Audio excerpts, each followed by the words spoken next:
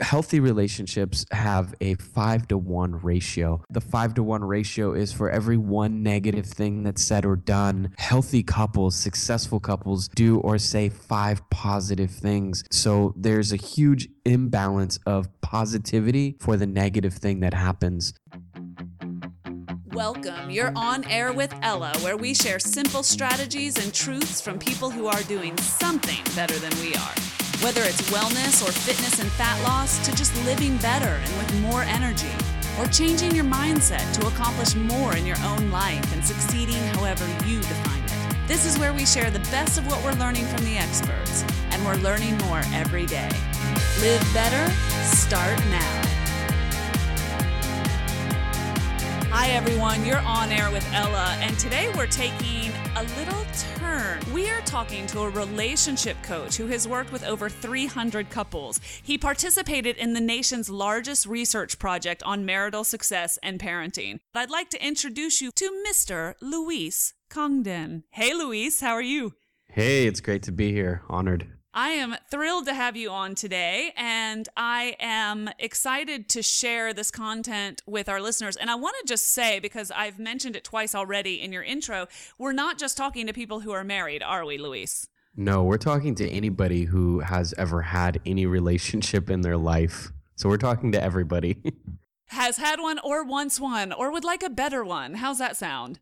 Well, hopefully everything that we share today also applies to the relationship that you have with your mom, your dad, your best friend, because all relationships are a key foundation of our health. So, all of them share a similarity. So why don't you tell people how we got started on this conversation? I mean, why would we talk about relationships on a nutrition, fitness, and wellness mindset podcast, Luis?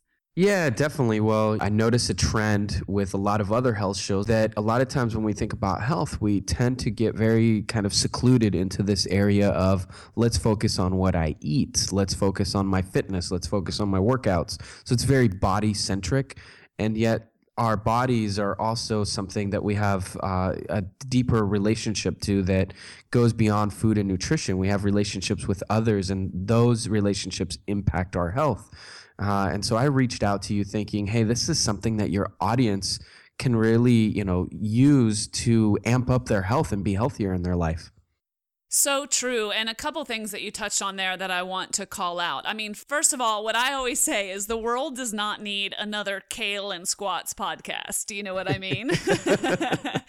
Right. We have enough people telling us to eat kale, count our macros and do some squats. I got it. The thing that I love to talk about, although I'm not afraid to talk about nutrition, obviously, what I love to talk about is personal development and overall wellness and mindset and everything. So you really struck a chord with me. And of course, I'm familiar with your work, Luis.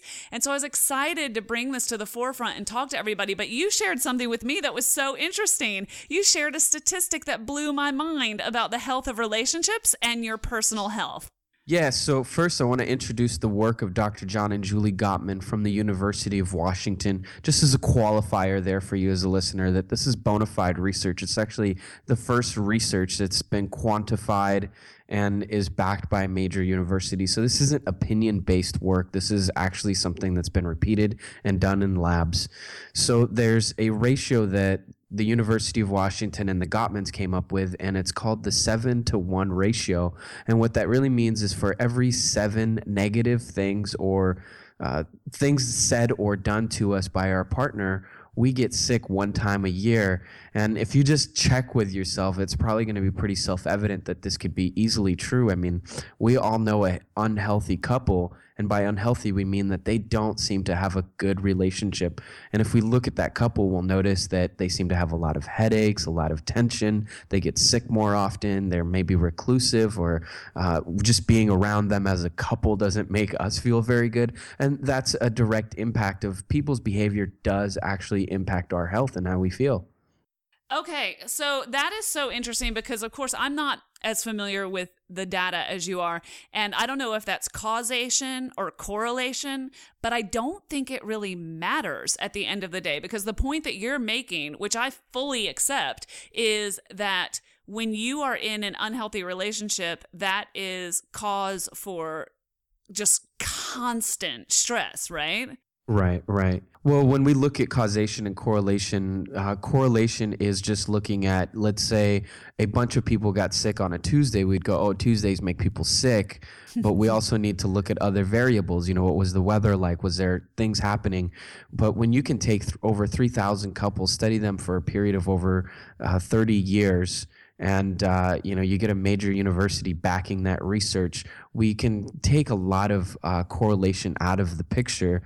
But again, like you said, you don't have to be a scientist or a genius to figure this out. There's people that we spend time with that we immediately go, oh my God, I just don't feel good being around this person. And we know that if we minimize our time with that person, we're just going to be a lot healthier, i.e. happier.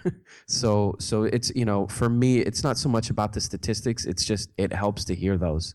Well, and I want to add, though, that in that statistic, tell us the actual data point again. For every X, there's a Y. Tell us that data point again. Yeah, for every 7 put downs or negative types of behaviors, and there's pretty specific things that we're talking about, so which is criticism, defensiveness, put downs, being treated kind of like a child, those kind of things, disrespect, those types of behaviors or comments, we get sick for every 7 one of those, we get sick 1 time a year. Okay, so the other thing I want to call out there that I find fascinating is we're not just talking to people who are in bad or abusive relationships. Like, that statistic applies to people who are in relationships, right? I mean, unless you know someone who's in a relationship and they've literally never been critical of one another. Right. Well, right. And we're also, if you look at Jim Rohn, one of the most famous self-help people, one of the things that he said is you're the average of the 5 people that you spend the most time with. And so if you're spending time with people that are constantly being negative, putting you down, that's probably only going to put you mentally, internally, you're going to inflict that sense of self-hatred or disdain for yourself, and you're going to internalize it. So it's very important that we focus on having healthy relationships, and that's what I specialize in, is helping couples have the types of relationships that work, and not only that, support their health on a full, wholesome level. Okay, so let's jump in today, because here's what I'd like to do. I'd like to start with the premise that if you are in a relationship that you know is toxic, and as you pointed out, Luis, that does not necessarily mean a romantic partnership, does it? Not at all. Right? That can be family, that can be friends, that can be any number of combinations therein. And if you are in an unhealthy relationship, or one that is toxic for you, or less dramatically, one that is frankly something you've outgrown and just isn't in alignment with your goals and your values and your purpose, let's operate under the hypothesis today that if that's the case for you, that needs addressing. If that's the environment that you have immersed yourself in your home or in your family or friendships, then that needs addressing, or you are not going to be able to get your life in balance or in alignment, right? Exactly. Yeah. Okay, so let's spend the rest of our time, though, if we accept that is true, what if we talk today to the people who are in relationships and they're fine, but they could be better, or people who want to be in an outstanding relationship? Can we talk to that group today? Definitely. And I think one of the things that happens when we start talking about unhealthy relationships, it's very easy for people to start analyzing either their intimate relationship or the relationship they have with some very special people in their lives. And they think, oh my gosh, I got to dump that friend, or, I should be with this person. And what this work is really more about is how can we improve, and how can we notice the things that aren't working so that we can make them better. So we don't want to start with the idea that we need to get rid of something to make it better. Instead, we want to look at how we can improve ourselves and look at the dynamics that aren't working so we can make it better. I think that's pretty important, because sometimes I'll talk about what an ideal or healthy relationship looks like and the science behind that, and people are like, oh, I need to break up with my boyfriend, that's it. And it's like, no, that's not what I'm saying. It's, if your workout isn't working, it doesn't mean you should stop working out. It means maybe you want to analyze what you're doing and tweak it a bit. All right. Very well said. Very well said. Yeah, we don't want On Air with Ella to be responsible for loads of breakups after the show. We're here to build bridges. All right, Luis, let's jump in then. You said 2 important things. You said the first thing that you need to do is notice what's not working. Talk to me about that. How do you coach people to do that? Where do you start? Definitely. Well, when people come to work with me, it's not because everything is dandy. I mean, I would say maybe 0.1% of couples that come with me say, things are working great. We just want to tweak it a little bit better, and make it even more awesome. But most people that come to a relationship coach are, there's something that's not working so well, and they clearly know that. And the first thing that I'll notice is the way that they talk about problems, because that's where most of the breakdowns, are at. If we if we look at somebody at a gym, for example, and we're watching the way that they squat, you can notice all the body dynamics, and it's the same place or the same thing when you watch someone talking about a problem. One of the key things that happens when people discuss issues is that they don't tend to listen to each other in a way that's conducive to resolution or understanding. And most people, what they do is they don't take responsibility for the problem. They just use a lot of you language. So, this is happening because of you, Ella. You just never listen to me. And if you would just listen and you just be quiet, then, things would be okay. But it's kind of like that is what a lot of people are doing. So the first thing that I really start with couples is I watch how they're listening and taking each other's information in, and then we work to kind of tweak what's occurring with the way that they listen and the way that they speak to each other. And the first thing that we want to do is just take on full responsibility for your experience. If this is happening for me and I don't like it, I must be a part of the problem. I love that, because one of the first things to go in an intimate relationship, including familial, is accountability, right? I mean, I maybe that's not true, but that seems to be my observation. Like the first sense that goes is your sense of personal accountability, right? You did this. Right. Yeah, we want to blame other people. It's a relationship coach once just kind of joked with me, and he said, "You want to make your life easier, just start blaming other people for your life." I heard somebody say something outstanding. They were talking to somebody who was going through a struggle at the time. I don't know if it was the husband or the wife. Let's say the husband. The husband was saying, she did this, she did this, she did this. And frankly, what she had done was not great at all by anyone's definition.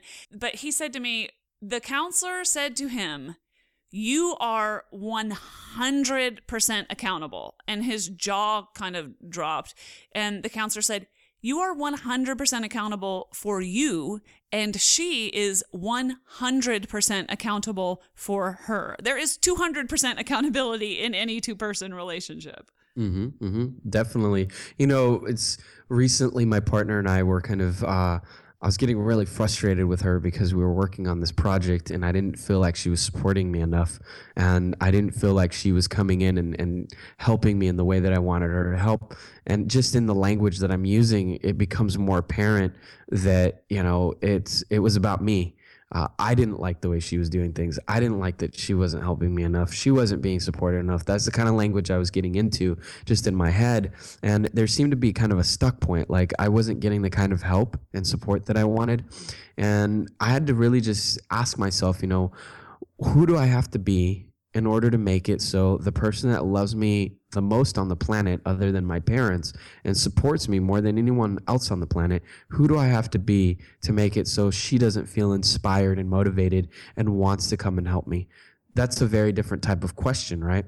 Because I am kind of a leader in this project. Who do I have to be that I am not communicating my ideas clearly enough and bringing her in a way that makes her go, "Oh, okay, that's what I need to do, A, B, C, D, let me get on it." And so the questions change and then the answers change. So then I came back to her and I said, "Hey, I realized I haven't been expressive enough about my vision. And I know that you're someone that really likes a clear path of A, B, C, and D. And I haven't been giving you that. So it's no wonder that you've been kind of confused and haven't really been able to get started on supporting this project that we're working on." And she said, "I really appreciate you saying that. And I also want to acknowledge that, I've been confused about kind of some of the projects that I'm working on. So I've been kind of all over the place. And I'm sorry that you've kind of been left on the sideline with some of that." That conversation, I mean, just telling you that story feels good to me in my body compared to the one where I was blaming her. Yeah, and then the resentment builds, right? And you either deal with it out of anger or you don't deal with it and the resentment keeps building, or you're passive aggressive, right? Those are kind of our human tendencies, I would suppose. Oh, totally, totally. And, when we bring that back to health, it's, have you ever had this, I'm asking you, Ella, or the listener as well to think about, have you ever just experienced yourself being angry at somebody and your body's tense? Next thing you know, your neck's hurting and it just seems like you're having a horrible day. And you're almost not sure why, but it's because you've been upset all day. Oh, I mean, without question. And yesterday, because I operate a business and I also operate another business in partnership with my husband. And so we also have to work together constantly. And I was completely stressed out about something that I was just like super quick and critical and like, blah, blah, blah, blah. I call it my machine gun mode. And it took me about 20 minutes to be like, wow, I just machine gunned all over him. So I went back to him and I was like, I went back to him to say, I'm sorry. I'm stressed. I'm torqued up and I just should not have spoken to you like a machine gun. And so I went to find him and he actually was in a meeting, so I couldn't reach him. And so then I was like physically uncomfortable. I was completely stressed. I couldn't focus. Like I really wanted to sort it out with him. And we weren't even in a fight. I just felt responsible for kind of a jerky dynamic and I wanted to resolve it. So, I mean, you take that and you apply that to somebody who's in an unhealthy relationship. And I don't think it's too far a stretch to say that this type of thing over time, this is where chronic disease comes from. I mean, one of the factors. It is most definitely a variable. Well, right now, the medical science field, one of the key diagnoses that people are walking away with now is, oh, it's just stress. I read a report in the book by Daniel Goldman.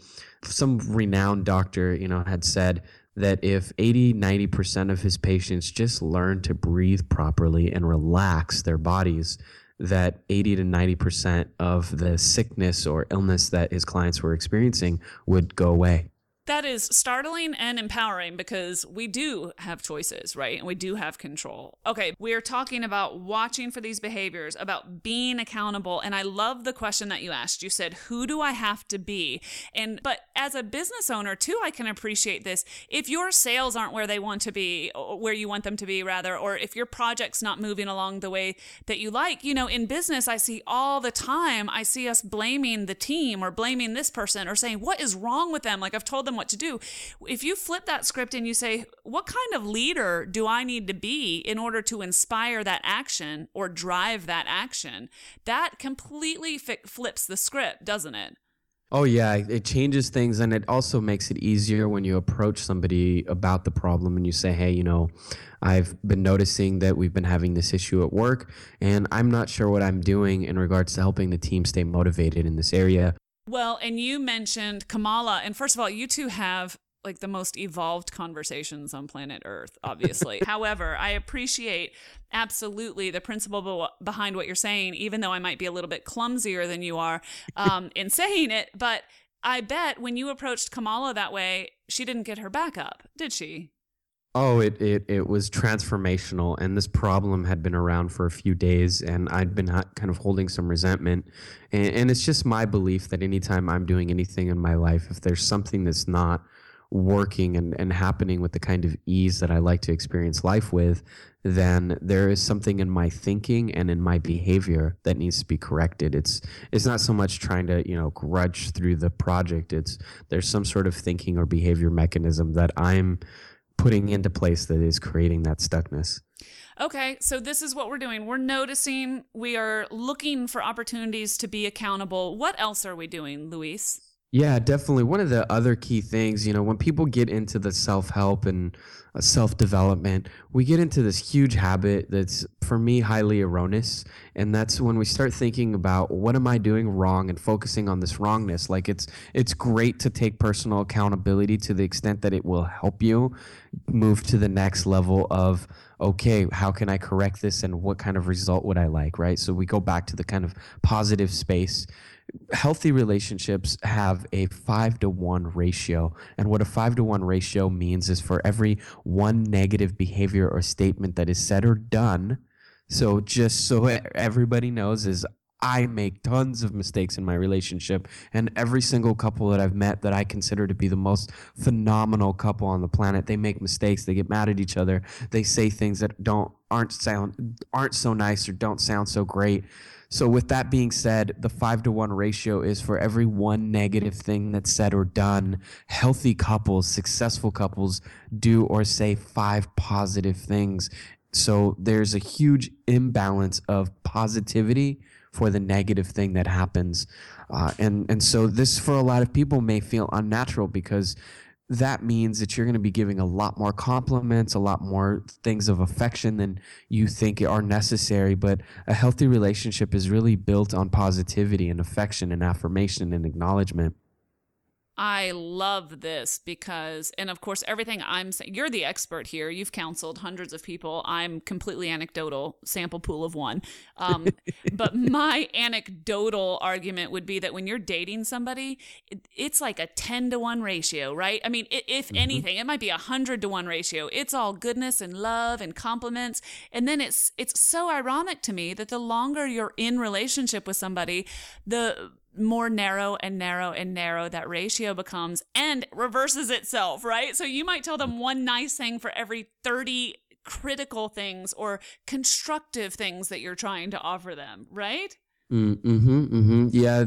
In my relationship, one of the key things that my partner, Kamala, has really taught me is to be more affirmative, to say more positive things, and to do more little behaviors that show her how much I love her. And as a male who's already fairly expressive, and I think of myself as being fairly kind of more on the sensitive side for a man, and yet she's taught me how to bring more of that sensitivity to her in a way that, speaking about love languages, to bring that kind of love language to her. Right. And still keeping your man card, right? There's no way I can't be a man. I just am. And I apologize because I'm saying it's Kamala, right? And I'm saying her name wrong. Okay. So That's apologies okay. to Kamala. So Luis, that's important because a lot of times our guys who are listening, they might, when they hear the sensitive word, their eyes might roll into the back of their head. And I want to be really clear. All right. If we're talking about women and men, women love a man to be a man, right? But that doesn't mean he has to be a knuckle scraping, insensitive Neanderthal. Like there's a balance, right? I used to have this idea so confused in high school. I used to think that I wasn't the type of guy that women would be interested in because I like to express how I feel about things. I like to really be honest and forward about what's up for me and what's going on. And maybe it was part of it too, is that in high school, a lot of people weren't ready for the type of person that I wanted to be and hope to be. But when I was in college and later on in life, I found that it was actually incredibly helpful for me just to, if I'm hanging out with someone and I find her attractive, just to say, hey, I'm really enjoying my time with you and I'd love to see you again. Or to say, just flat out, I'm really attracted to you. I would love to, go on a few dates. There's nothing emasculating about that at all. So there's a way that, as a male, you can say, I'm feeling really sad right now and I'm feeling hurt and I would love to talk to you about what's going on, or I'm scared to talk to you about it. There's nothing emasculating about that at all. Not in the slightest. And thank you for expressing that so well. Okay, so then if we are still in the notice phase before we get into the how to improve, although we're talking about both really, do you have any other tips or observations that we should be making? Yeah, one of the ones is, and this is a giveaway for everybody. So I'm going to be giving everybody in the audience who's listening a giveaway, and they can go to the On Air with Ella show website and grab this, and it's completely free. So one of the things that I highly advise couples, no matter how long you've been together, is, make sure to make some time for dates. This is especially crucial for couples who have children and full-time jobs, right? It's just what happens when we live together and have kids is our life becomes kind of like a large to-do list and priorities, and our partnership tends to kind of reach the bottom, right? So it's get everything done, and then at the end of the day, maybe I'll give you a hug and a kiss if there's time. So make sure to build out some sort of schedule for yourselves that, you're going to go on a date, and dates can be really simple. And it's for that reason I made a list of 47 awesome date nights, and these are simple. one of the ones that I would like to add is a couple told me about their bedroom dates, and so just they stay in their bedroom and just hang out and cuddle and chat in the bed. So date nights can be date days or nights can be really simple. And I've also included a fun game for couples to take while they're on that date. One of the things that happens that's really crucial for a couple to have a healthy relationship is they need to have fun together. So I made a game. It actually comes from the work of John and Julie Gottman again. And this game is just something that guarantees that you'll have fun while you're out, and it'll give you something you can focus on. Because if you have kids and you have work and blah, blah, blah, you're going to probably end up trying to talk about that stuff. And then it kind of zaps the fun out of the date. So play the game. And the key thing about the game is it's a love map. It's a love map game. And what this really means is love mapping is a technique that we found to be highly beneficial for couples. And it's one of the key skills that healthy couples have. So before I tell you what it is, let me just ask you, have you ever been in like kind of a heated situation with somebody that knows you pretty well? Things are starting to feel really uncomfortable. And then one of you just busts out a joke. And next thing you know, both of you are laughing and there's like no problem. Probably only 4 or 5 times a week. Yeah, that strikes me as you. So if you're a listener or Ella, one of the things that we know about that is the only way that one of you could bust out a joke that works for both of you, especially in a situation where both of you are feeling kind of tense, is because you know each other, and you know each other well enough that you can make a joke that's targeted for that person and it works. What that is really displaying is two people that know each other well. Love mapping, that's all it is knowing your partner well. But what happens over time is that both of us are changing. Both of us are also going through our daily lives apart, and then we come together and we don't update the maps of each other. And over time, the longer we've been, the more things that we tend to assume about each other. My partner loves Chinese food. It's always been that way. That's the way it is. My partner's best friend is so-and-so, and that's the way it is. But just like children can have one day that changes everything, so can your partner. But what we need to do in order to stay up to date is we need to update that map. Just like a GPS in a city needs to be updated so that we can navigate it clearly and with clarity and get to where we want to, we also need to have some sort of GPS system to navigate our partner's internal world. What are their fears, their hopes, their likes, their dislikes, what's going on in their life? And we can do that, by asking what's going on in your life. But another way that we can do it is we can come up with new and interesting questions to delve deeper into our partner's internal world. This is kind of what we do when we're infatuated with somebody during that romantic stage. We want to stay up until like 3 or 4 in the morning finding out what kind of food you like and why you like it that way. But over time, we don't tend to do that as much. So with this game I've created for you, you can take it out on your date and you can ask some new and fun and exciting questions and update your love maps, which is going to guarantee that you have more intimacy and closeness. I love it. And one of the reasons I love it is because people who might otherwise find it very awkward to try to restart that dialogue when they haven't had that kind of dialogue with their partner in years, people who struggle with the concept of starting that conversation, you've just given them the means to do it. They can even treat it like it's just a game. They can have fun with it, or they can say, hey, let's try this. It'll be different. But it gives them a lever, right, that they didn't have, or that they might feel awkward about just creating themselves. It's fun because I taught this at a small little church. I go just anywhere and everywhere that couples are. I like to offer these classes. And so I went to a small church. And there was this Latin couple there. They'd been married for over 20 years. I mean, they had children that were older than me. So that gives you an idea of how long they've been together. Their marriage was 20 plus years, but their, coupledom was way longer than that.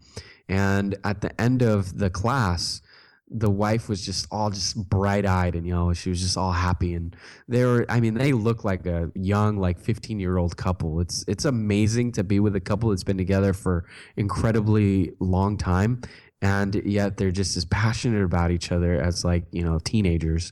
So one of the things that I looked over at them and I was like, wow, you guys look really excited. Like, what happened? And the husband said, playing that game, I got so much closer to my wife. We've been together for such a long time, but I know one of the things that makes us close is that every day we want to learn about each other. I was like, well, what's one thing that you learned?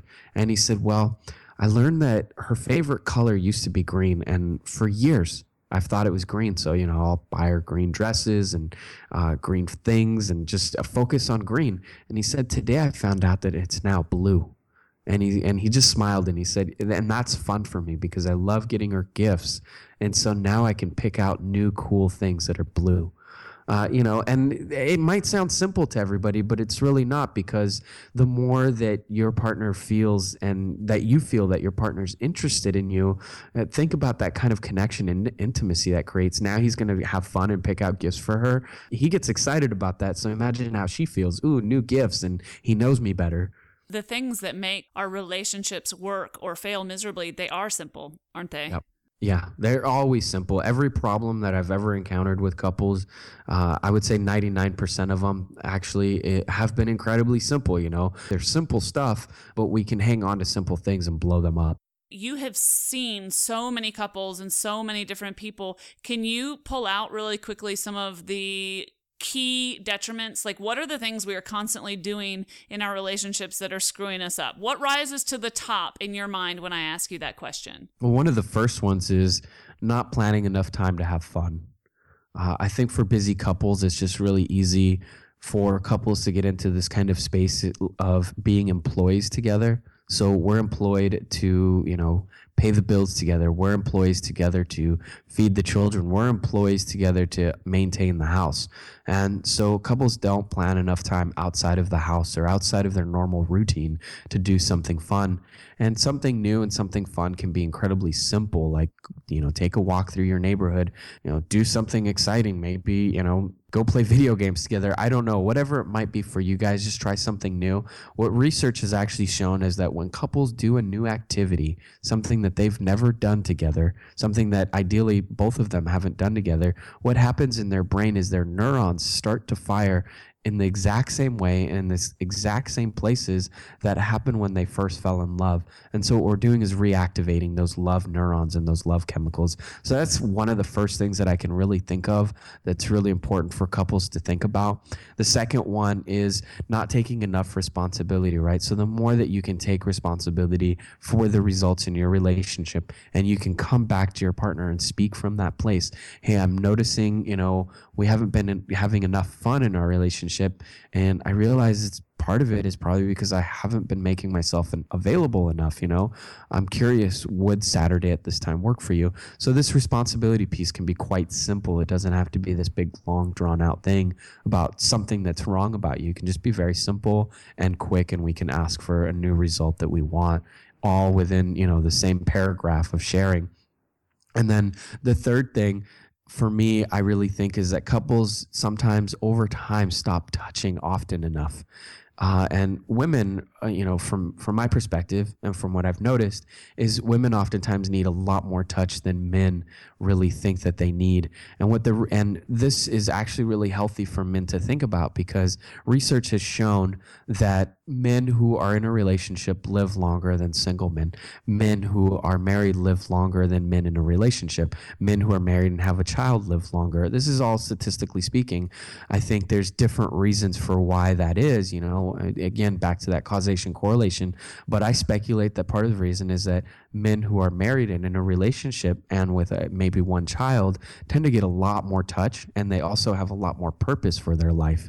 They have to live for someone else, which can be very beneficial for our drive as humans to live and to give and to serve. But coming back to just, your relationship, and no matter where you're at, touch is incredibly important. 8 hugs a day.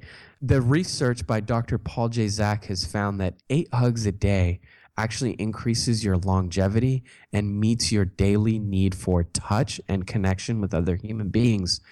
Now, Dr. Paul J. Zak is a professor, but yet he's implemented this into his life to assure that he's healthier. And one of the ways that he's done that is when he meets with students, he says 2 things at the very beginning of their meetings. First, he says, I just want to let you know that I want to do everything that I can to make this the most valuable meeting that I can with you. And please let me know how I can do so. And number 2, at the end of this meeting, I'm going to ask you for a hug. And if that's okay with you and you feel comfortable with it, I'd love to hug you. And that's interesting to think of a professor in one of the most kind of like rigorous professional spaces you can think of a professor being in, a person being in. And yet he tries to hug most of his students because he knows that that increases his oxytocin level, therefore enhancing his happiness and longevity in life. But also it increases trust between both people. It creates a stronger connection. So I just strongly encourage people that are listening to this, if you want one tip to walk away with today, is start asking for more hugs or more handshakes if that's your thing. But the more touch that you get in your life, the healthier you're going to be. Luis, you're freaking me out with this professor. Right? I know it's really interesting. And yet Dr. Paul J. Zak, like you talk to him, he's just like an amazing guy. Yeah, I had a boss like that when I was 18, but I'm not sure he had read the same data. Yeah.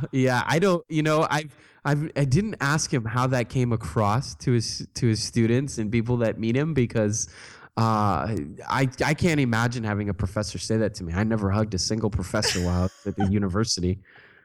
Well, rather than dwell in my immaturity, let's talk about the really important point that you made, because I'm a huge believer in this and I want to reiterate what you're saying. The power of touch. This is so powerful as a parent to a child, when you can, as your child grows, to still maintain the power of touch with them and still hug them and still kiss them, even when they're ornery and grumpy teenagers, et cetera, et cetera. But in a marriage, that goes so quickly with so many people. My husband and I get teased all the time for acting like teenagers because we love to hold hands and not be, I am not talking about ridiculous displays of affection that are not appropriate for social settings, that are like showy in some way. I mean, that's not what I'm talking about. Right? No. I even read a study recently. Sorry to interject, but I read a study recently that was showing that couples that sleep farther apart than they used to is a strong indicator of the level of intimacy, but also can be an indicator of like a divorce or a separation coming. And so couples, one of the suggestions is like, if you used to sleep close together, find a way to sleep close together again. Geez, we're going to freak people out. But there's a real point here, isn't there? And I mean, just because that touch is vulnerable, like you actually have to be a little bit vulnerable to physically and literally reach out, right? So once that wall goes up or that distance is created, that is a very difficult bridge to cross, if you know what I mean. I'm mixing metaphors all over the place, but once enough time goes by or too much resentment builds up, actually reaching out and making that physical connection is vulnerable. Do you find that to be the case? Yeah, it can be a vulnerable space to come into, but it's interesting that a lot of the things that scare us are oftentimes the things that can be the most healthy for us, like telling the truth about something, expressing to somebody that we've been hurt by something, reaching out to somebody and asking for touch, or after an argument coming back and saying, things didn't work out so well. Can we talk about it? That's all of those are vulnerable spaces. Or when we have dreams and goals, that are exciting, whether it is, you want to lose weight and you want to tell your friends about it and that you need their support. Those are all vulnerable spaces to go into. And yet oftentimes those are the things that are the most beneficial to us.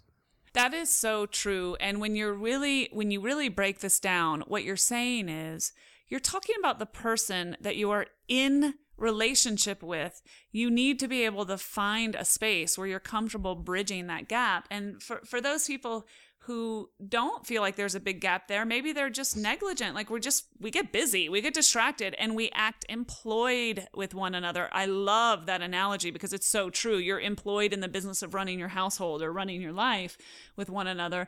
And so you lose that sense of touch, and it makes such a difference, doesn't it? Just the power of holding hands or touching, like I said, like the back of their neck or something. I'm saying something that somewhere that if somebody else did it, it would be weird. Like that's what actually makes it intimate, right? Yeah. And also, part of the vulnerability is that whenever we exchange touch with someone, we're also exchanging a deeper level of emotional exchange.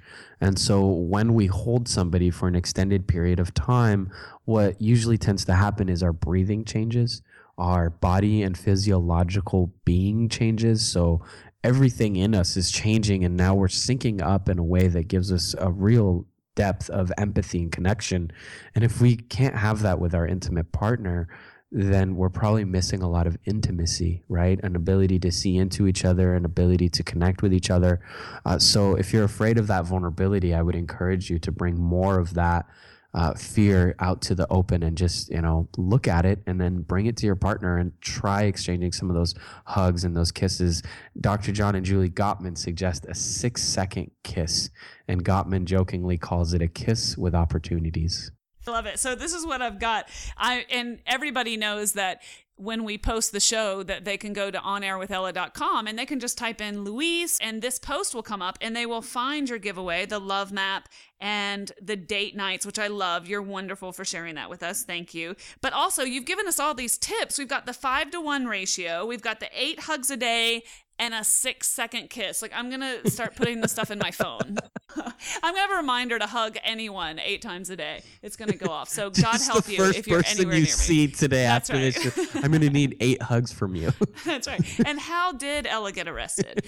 Okay, so we're going to make that happen. I love it, though. I love real, actionable tips. And I believe that any one of these, if implemented, could be of real value, a game changer, actually, for somebody. So anyway, thank you for that. Now, I can't believe how quickly our time has gone, Luis, and I want to make sure that I get from you a couple more tips. So tell me, firstly, if you want us to try one habit, and it can be one of these or a new one, whatever works, one habit for 1 week and try it on and see if it works for us, which habit would that be? One of my favorite habits right now to practice is just taking anywhere from 20 to 30 seconds in my day to close my eyes and think about somebody or something that makes me feel good and just breathe that in. That's been just an incredible habit for me as a way to kind of slow down and feel more love, abundance, and radiance in my life. So just, when you have a chance, just close your eyes and then just think of somebody that you love and feel them in your body. If it's your husband, if it's your best friend, sometimes for me, it's my dog. And I think about him and I just think, oh man, I love that guy. And that's it. And just simple little practice. How long did you say you do that? Anywhere from 20 to 30 seconds. I mean, you can do it less. Really, the whole idea is just take a deep breath, maybe a couple deep breaths, and think of something or various things that make you feel really good. And then you're done. The idea is that it's simple. It's like taking a love vitamin. There you go. You can borrow that, Luis. You stole my thought, right? That's exactly what I wanted to do that's the love vitamin. All right. And what's one resource you want to share with everybody that you love or you think they will? A book that I've been reading lately that I really just enjoy is called A Return to Love by Marianne Williamson. And so I highly recommend that to anybody. Okay, Return to Love. And I'll put a link directly to that book in the show notes for this episode, Luis. There's a reason why she's been on Oprah several times, so I think a lot of people will enjoy that book. All you have to do is say Oprah, and she automatically, somewhere in the universe, a fairy gets its wings, and she sells 1 million books. Pretty much. That's what happens. All right, everybody listening will get a free copy of your 47 awesome date night tips and your love map game, which will have some fun. And you got to tell me, guys, who uses it. I'm going to try it and I'll report out, but I want to hear who uses it. And I want to hear a little bit of what effect it had, but maybe not everything about the effect that it had. Wink, wink. Luis, where can people find you if they want more of your wisdom? Definitely. If you're interested in finding more about me, the podcast, and my partner Kamala as well, you can go to lastingloveconnection.com and you can find all the resources there. And you can also find our podcast in iTunes or through the lastingloveconnection.com website. And we'd love to hear from you. That's outstanding. And it has been a delight talking with you. Super fun, Luis. And I really, really appreciate you. Yeah, thank you so much. It's been a pleasure. I hope I brought some extra added value to your lives today. Oh, you got people thinking, that's for sure. Bye now. Okay, adios. Okay, everyone, I hope you enjoyed today's show and got something out of it that you can use. If you did and you want to learn more, just go to onairwithella.com, where I put up links to all of the good stuff that we talked about today and more information about our guests and all the good stuff that you did not need to write down today because I got you covered. Don't forget to join our Facebook page, and thanks for those phenomenal reviews in iTunes. Every great review helps, and we read every one. Thanks for listening, and thanks for inspiring me. You are, quite simply, awesome.